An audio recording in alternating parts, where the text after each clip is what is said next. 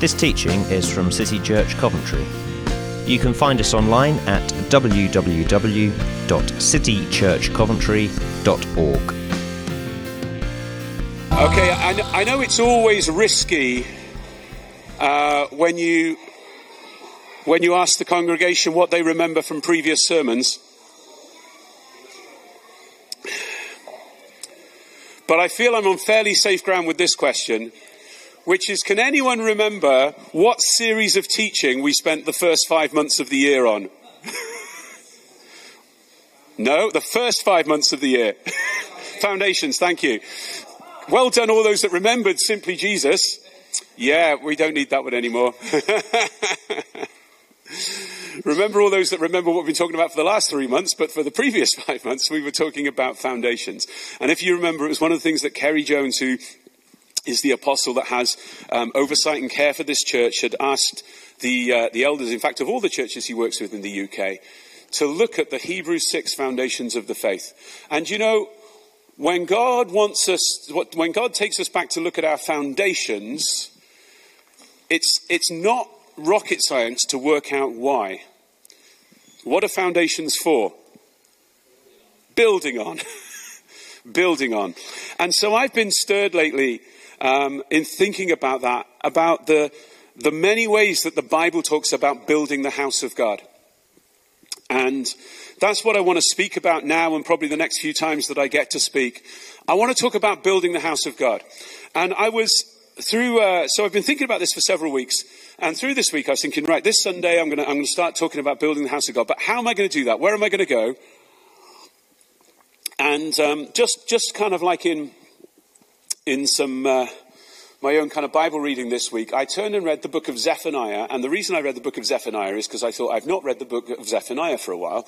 And so I read it. And it's a great thing to do, particularly all the books of the Bible that only have kind of like 3, 4, 5 chapters. They're really bite-sized, and it gives you a real insight when you read the whole thing. And so I read the book of Zephaniah, and I came to this. I came to a phrase.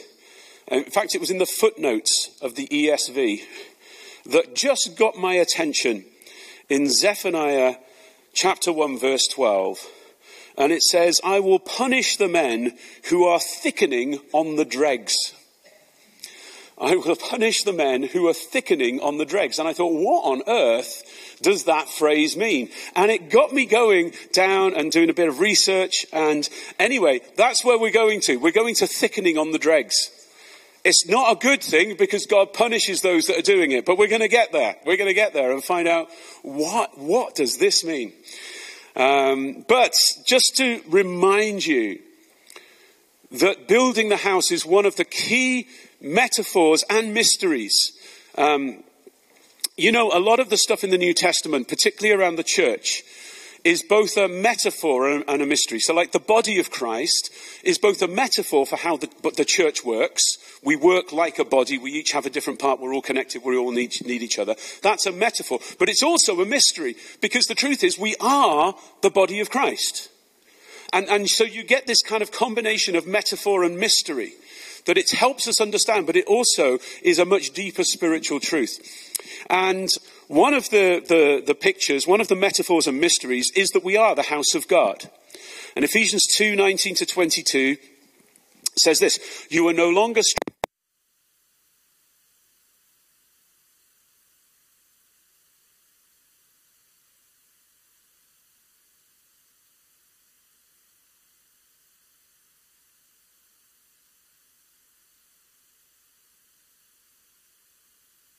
Thank you, Dave.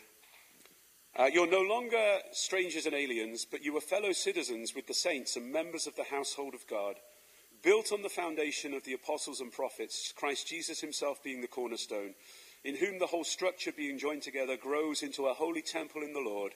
In him you are also being built together into a dwelling place for God by his Spirit." So we are the house of God. We are the temple of God. 1 Peter 2:4-5.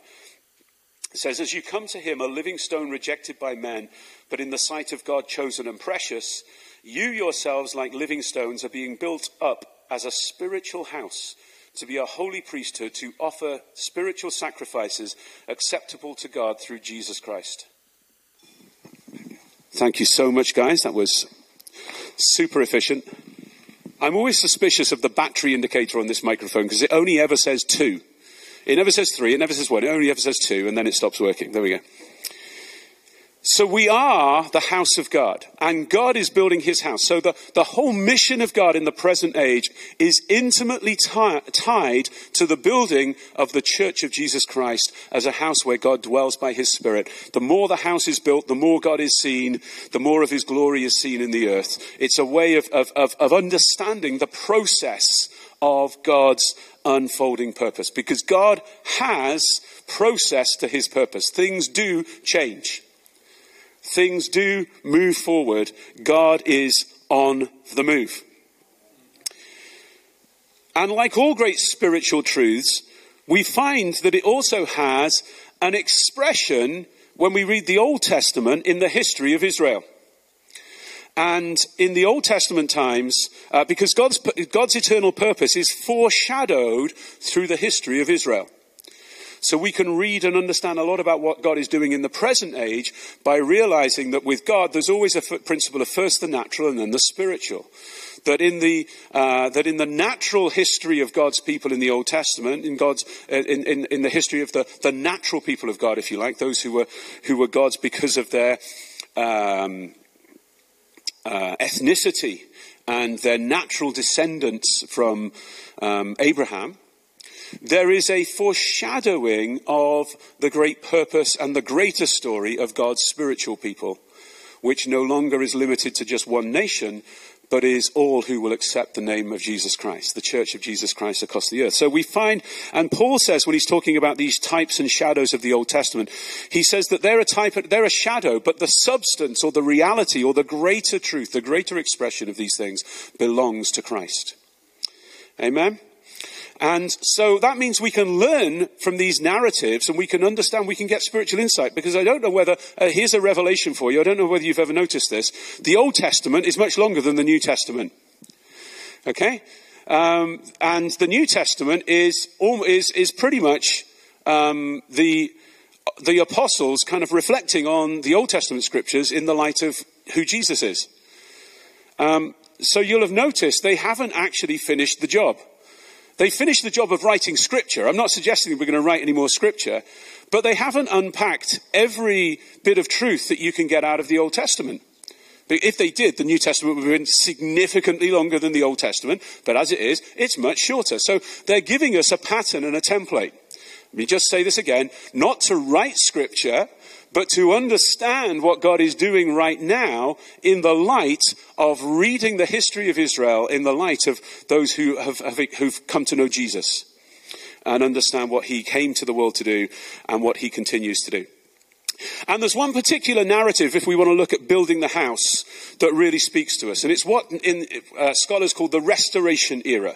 In the Old Testament times, when the people that had been taken into captivity in Babylon came back, at least some of them came back, and they came back with the express purpose of rebuilding the temple, rebuilding the house of God.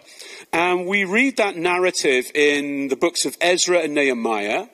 And then we hear the prophetic words that go alongside with it in the books of Haggai and Zechariah. Zechariah, there's lots of weird visions and all kinds of symbolism that is admittedly fairly challenging to understand. Haggai, there's none of that. It's all very straightforward. So we're going to have a look in Haggai because it's much easier to understand. But the book of Ezra describes how Zerubbabel, at the decree of Cyrus, king of Persia, leads a band of Jews back from captivity in Babylon with the express purpose of rebuilding the house of God, or the temple, which had been destroyed about 50 years earlier. And all the prophets before the time of the exile, and it becomes even more intense with those who prophesy just before the exile, like Jeremiah and Zephaniah, they are warning God's people. If you continue to forsake the ways of God, God's ultimate punishment on you is that he will take you out of the land that he has given you. And so the captivity is a punishment for forsaking God and his ways. But it's not a punishment without end. It's a punishment aimed at redemption and restoration. That's always God's intention. And he brings a judgment in order that he can bring salvation. And now, at the beginning of the book of Ezra, we begin to read the story of how this is going to be, how this restoration is going to work. And so they come back and they quickly rebuild the altar and they begin work on the temple. But then there's some opposition. And how many of you know that whenever you're doing the will of God and the purpose of God, you're going to find some opposition? So they began to find some opposition and they basically stopped work. And instead of working on building the temple, they look at making their own lives kind of secure. They kind of build their own homes and start farming and basically trying to get kind of natural life going again. And you know, there's kind of general, if you read kind of the history of what's happening that's not in the Bible, the history of what's happening around that time, it's a time of great clashes between different empires of the Greeks and the Persians and the Egyptians. And of course, the land of Judah is right where those kind of three areas of influence meet. And so there was a lot of stuff going around, a lot of stuff to distract them. But basically, the work on the temple stopped for about 18 years. And then in Ezra 5 and Haggai 1, and those are very much parallel passages, they actually refer, I think, I'm fairly persuaded they refer to exactly the same occasion. We read about how the work begins again. So turn with me to Haggai 1. And probably a fairly familiar passage, because I know I've preached from it several times, but... So here's Haggai the prophet. And Ezra 5 tells us that Zechariah was prophesying at the same time as well. And it begins with a rebuke. In the second year of Darius the king, in the 6th month, in the first day of the month, the word of the Lord came by the hand of Haggai the prophet to Zerubbabel, the son of Shealtiel, the governor of Judah, and to Joshua, son of Jehozadak, the high priest. So you've got the political leader and the spiritual leader of the nation. Thus says the Lord of hosts, these people say, the time has not yet come to rebuild the house of the Lord. Then the word of the Lord came by the hand of Haggai the prophet. Is it time for you yourselves to dwell in panelled houses while this house lies in ruins? Now therefore, says the Lord of hosts, consider your ways. You've sown much and harvested little. You eat, but you never have enough. You drink, but you never have your fill. You clothe yourselves, but no one is warm. And he who earns wages puts them in a bag with holes. Thus says the Lord of hosts, consider your ways. Go up to the hills and bring wood and build the house, that I may take pleasure in it, and that I may be glorified, says the Lord. You looked for much, and behold, it came to little. And when you brought it home, it blew away. Why, declares the Lord of hosts? Because my house lies in ruins, while each of you busies himself with his own house. Therefore the heavens above you will have withheld their dew, and the earth has withheld its produce. And I've called for a drought on the land and the hills, and on the grain and the new wine and the oil, and on what the ground brings forth, on man and beast, and on all their labours. Bit of a rebuke. It's a hard word. It's a hard word. But then Zerubbabel, son of Shealtiel, and Joshua, the son of Jehozadak, the high priest, and all the remnant of the people obeyed the voice of the Lord their God and the words of Haggai the prophet, and the Lord as the Lord their God had sent him. And the people feared the Lord. Then Haggai, the messenger of the Lord, spoke to the people with the Lord's message. I am with you. There we go, forward prophecy. I am with you, declares the Lord. And the Lord, look what happens. The Lord stirred up the spirit of Zerubbabel, the son of Shealtiel, the governor of Judah, and the spirits of Joshua, son of Jehozadak, the high priest, and the spirit of all the remnant of the people. And they came and worked on the house of the Lord of hosts, their God, on the 24th day of the month, in the 6th month, in the 2nd year of Darius the king. And if we carried on, we'd find that it takes them a few months and they complete the house.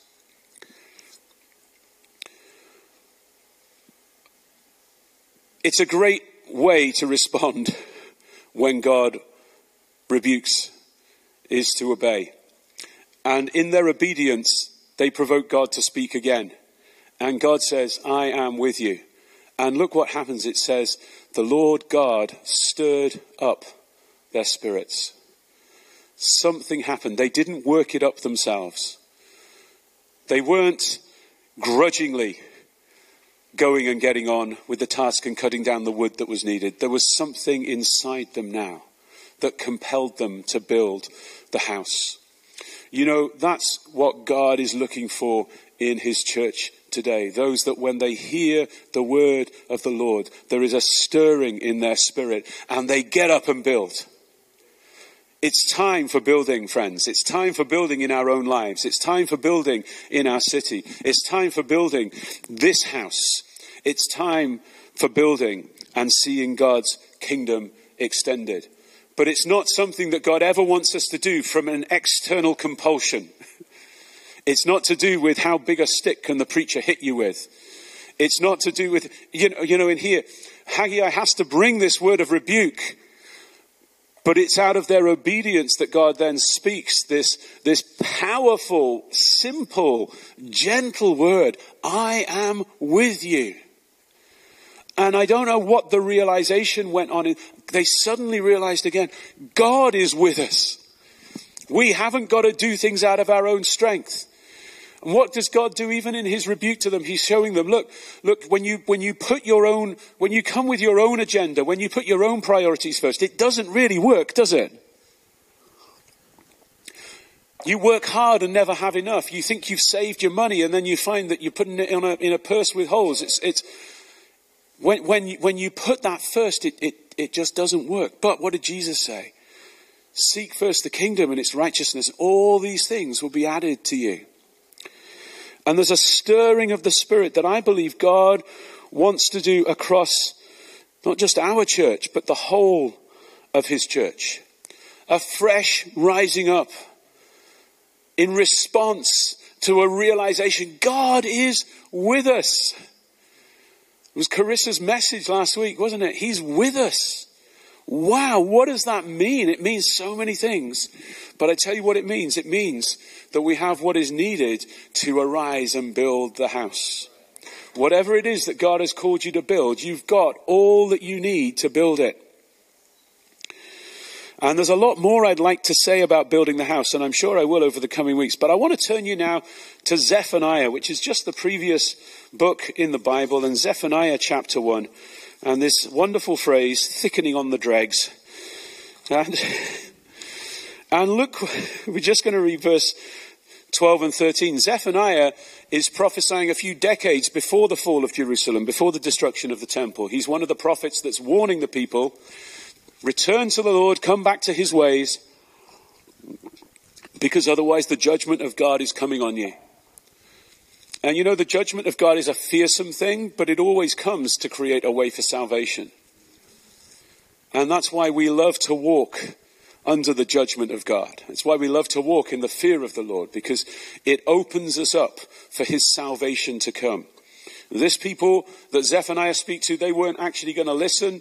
Judah was going to have to experience the captivity before this restoration could happen. But this is what God says in Zephaniah 1:12. At that time I will search Jerusalem with lamps, and I will punish the men. I'm going to read you what the ESV actually says, not in the footnote. It says, I will punish the men who are complacent, and those who say in their heart, the Lord will not do good, nor will he do ill. Their goods should be plundered, their houses should be laid to waste, and though they build houses, they shall not inhabit them, and though they plant vineyards, they shall not drink wine from them. And that's a recurring theme from the prophets, often coming to a nation that, like we said before, sat in this very vulnerable geopolitical position with much bigger empires all around them. And so the measurement of peace and prosperity with them was, can I build a house and live in it? Can I plant a vineyard and eat the grape and eat the grapes and drink the wine that's going to come from it? Because those things take time. And so the idea of peace and prosperity was always these kind of ideas. And the idea of trouble was that those were not things. And God says, look, it's not going to happen. And I tell you why. It's because you're complacent. You're thickening on the dregs. The NIV tries to give us both translations to kind of explain it, and it says this: "At that time I will search Jerusalem with lamps and punish those who are complacent, who are like wine left on its dregs, who think the Lord will do nothing, either good or bad." There's a complacency, but I like this one the best, I think. In the NASB, it says, "The Lord will punish those who are stagnant in spirit." Stagnant in spirit.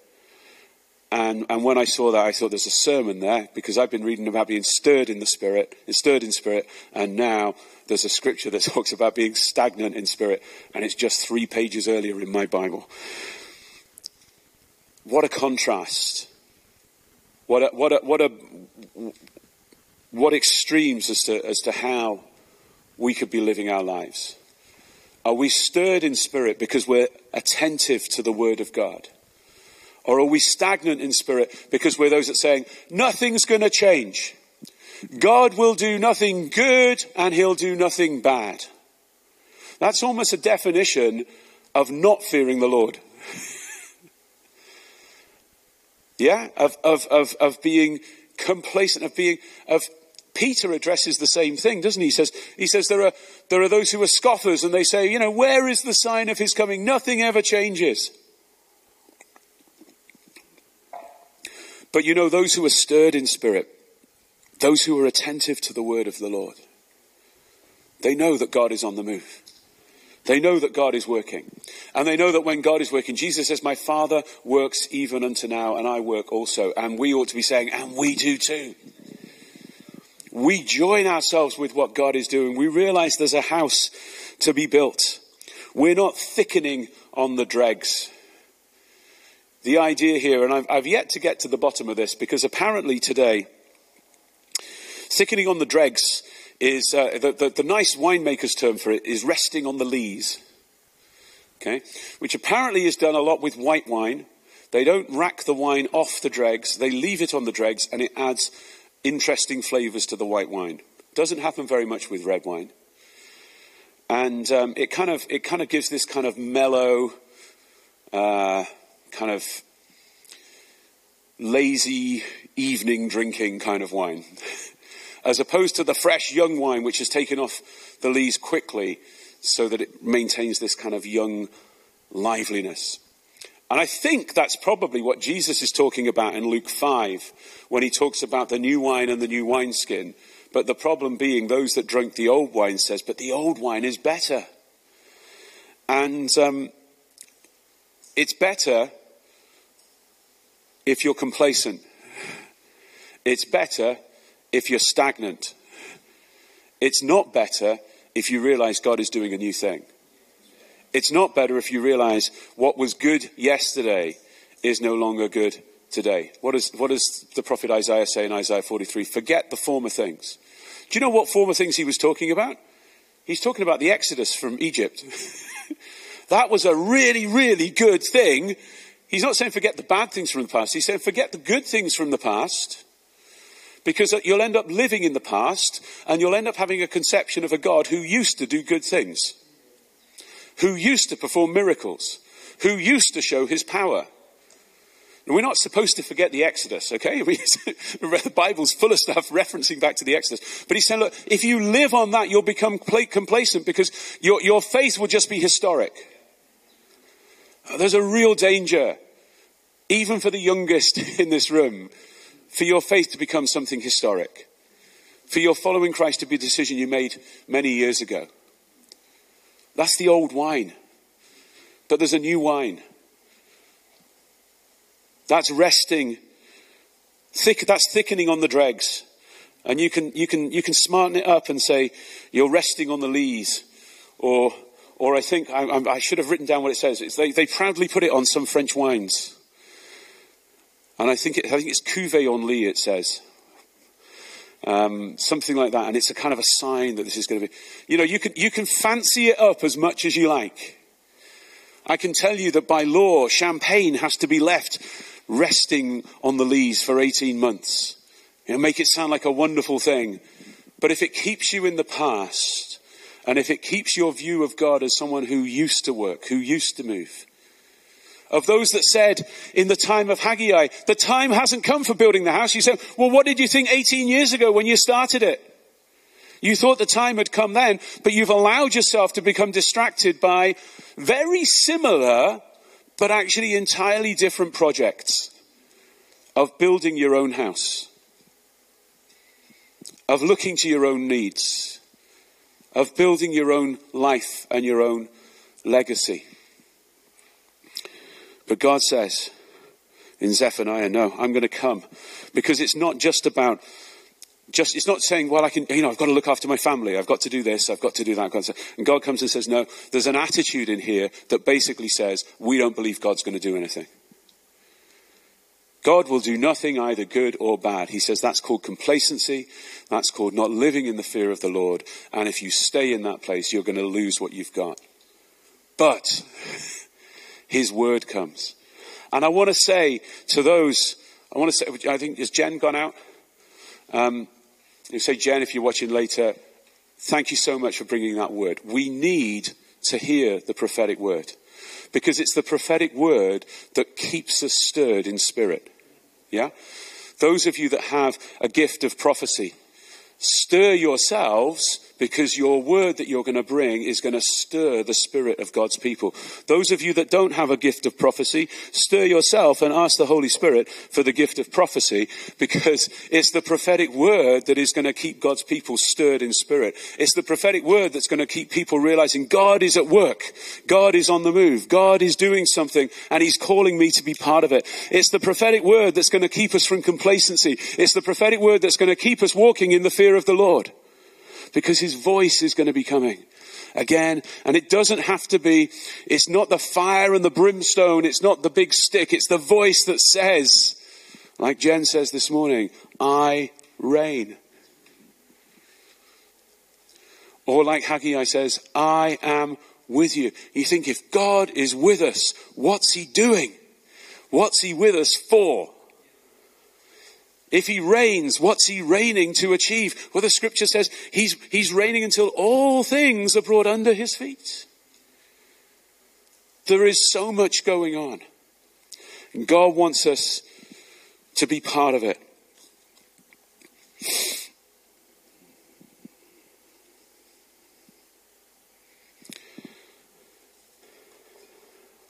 When I read the scripture this week, I was challenged, which is a good thing.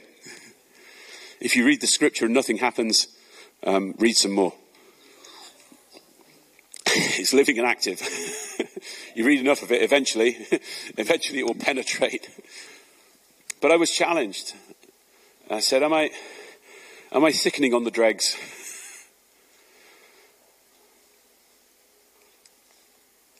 Am I stagnant?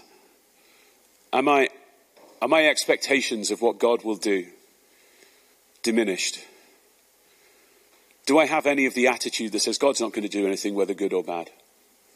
God's not going to do anything bad, so it doesn't matter what I do. God's not going to do anything good, so there's no point getting involved.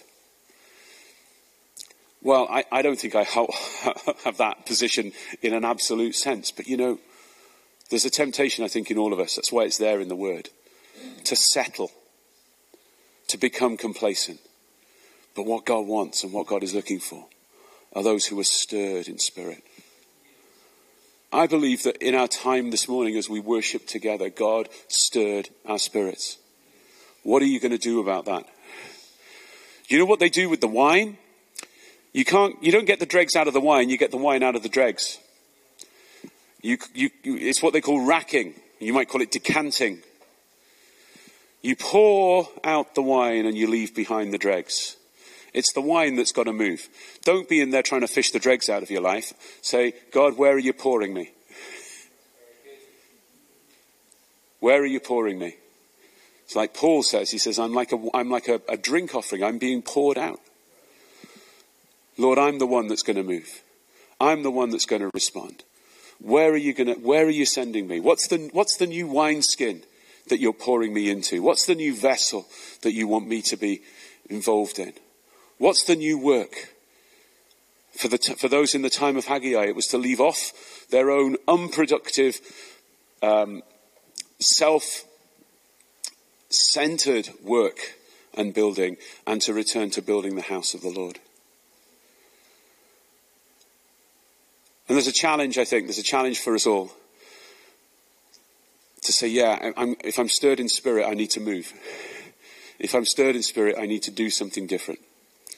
And I want to encourage you because I'm definitely going to be talking about building the house for a few weeks. You're definitely going to be stirred next weekend when Judah and Rachel are here. Yeah? Sometimes it's uncomfortable. Yeah? Sometimes it's uncomfortable. Sometimes you're being like you're being poked with a stick.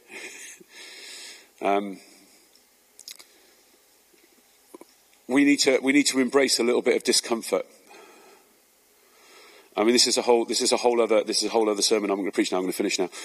But there's a world of difference between being comfortable and being comforted. God comforts us. He doesn't make us comfortable. In fact, the fact that we need comforting suggests we've been made uncomfortable. The pursuit of God and the building of his house is often uncomfortable. But the comfort of God is so much more. To be able to rest in the will of God, however uncomfortable the surroundings, and to know a fulfillment and a peace and a joy is a wonderful and precious thing. And for those whose spirits are stirred,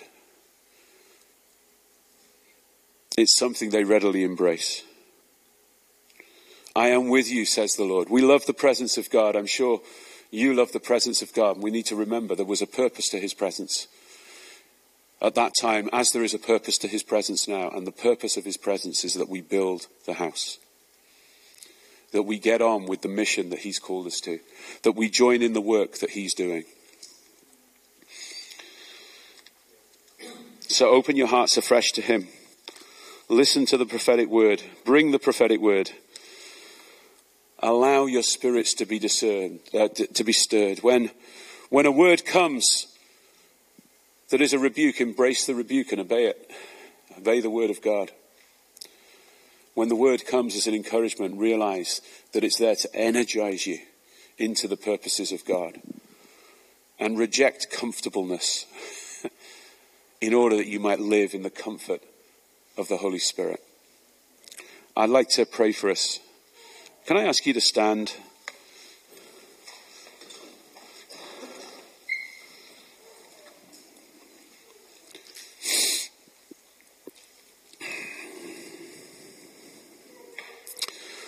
So, Holy Spirit, we want to say thank you for all the ways that you've spoken to us this morning. Thank you that your word comes with simplicity and clarity, power. Lord, I pray for every heart here that has been stirred, every spirit that has been stirred today. Lord, that the stirring would increase. Lord, it wouldn't wear off by lunchtime. It wouldn't make it through to Tuesday. But Lord, it would be something that grows and grows. And Lord, that for those of us, and I'm figuring it's probably all of us, that need to make decisions about changing our priorities and changing where we put our time and our effort to. Lord, that there would be such a joy and release in doing that. Lord God, that there would be an increasing in this sense of God is stirring me on the inside. Lord, I thank you that we are under grace and not under the law, which means we do nothing out of compulsion from outside, but we do everything from a compulsion that comes from within. Lord, that it's the life of God within us that compels us. It's the love of God within us that compels us. It's the fire in our bones that drives us, Lord God, to walk in your ways and to walk in the fear of the Lord. Lord, we say we reject the attitude that says God will do nothing either good or bad, but we say God is doing many, many things. Lord, you are on the move in our city. You are on the move in our church. You are on the move in our lives. And we join in with that movement, Lord, and we give ourselves to that movement. And where it means laying aside other things, we lay them aside because we know we cannot lose when we seek first the kingdom. Lord, we know that we cannot be left in a deficit when we give our all to you. And so, Holy Spirit, right now, I ask that you do a work in our lives, a work in our hearts, and seal something in there, Lord. That we will be those who continually live with a stirred spirit, building your house, running after your ways and your purpose. In the name of Jesus, I pray. Amen. Amen.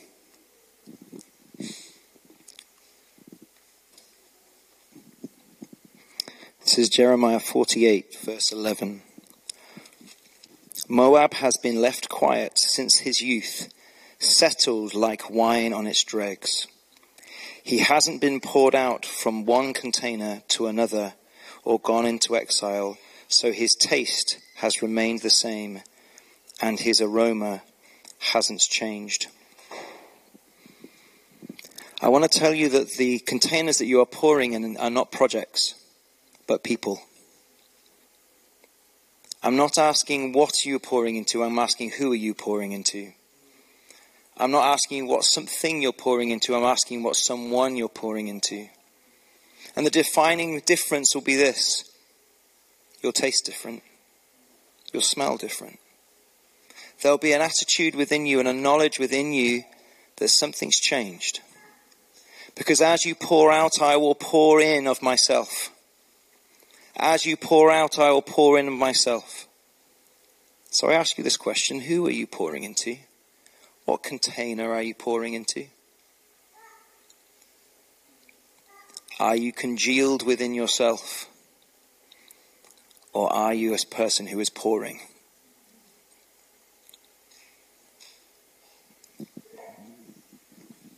Amen. I believe that's the word of God. Let that come and take root in you. Wonderful. Thanks for listening to this teaching from City Church Coventry. You can find more great teaching and other resources on our website at www.citychurchcoventry.org.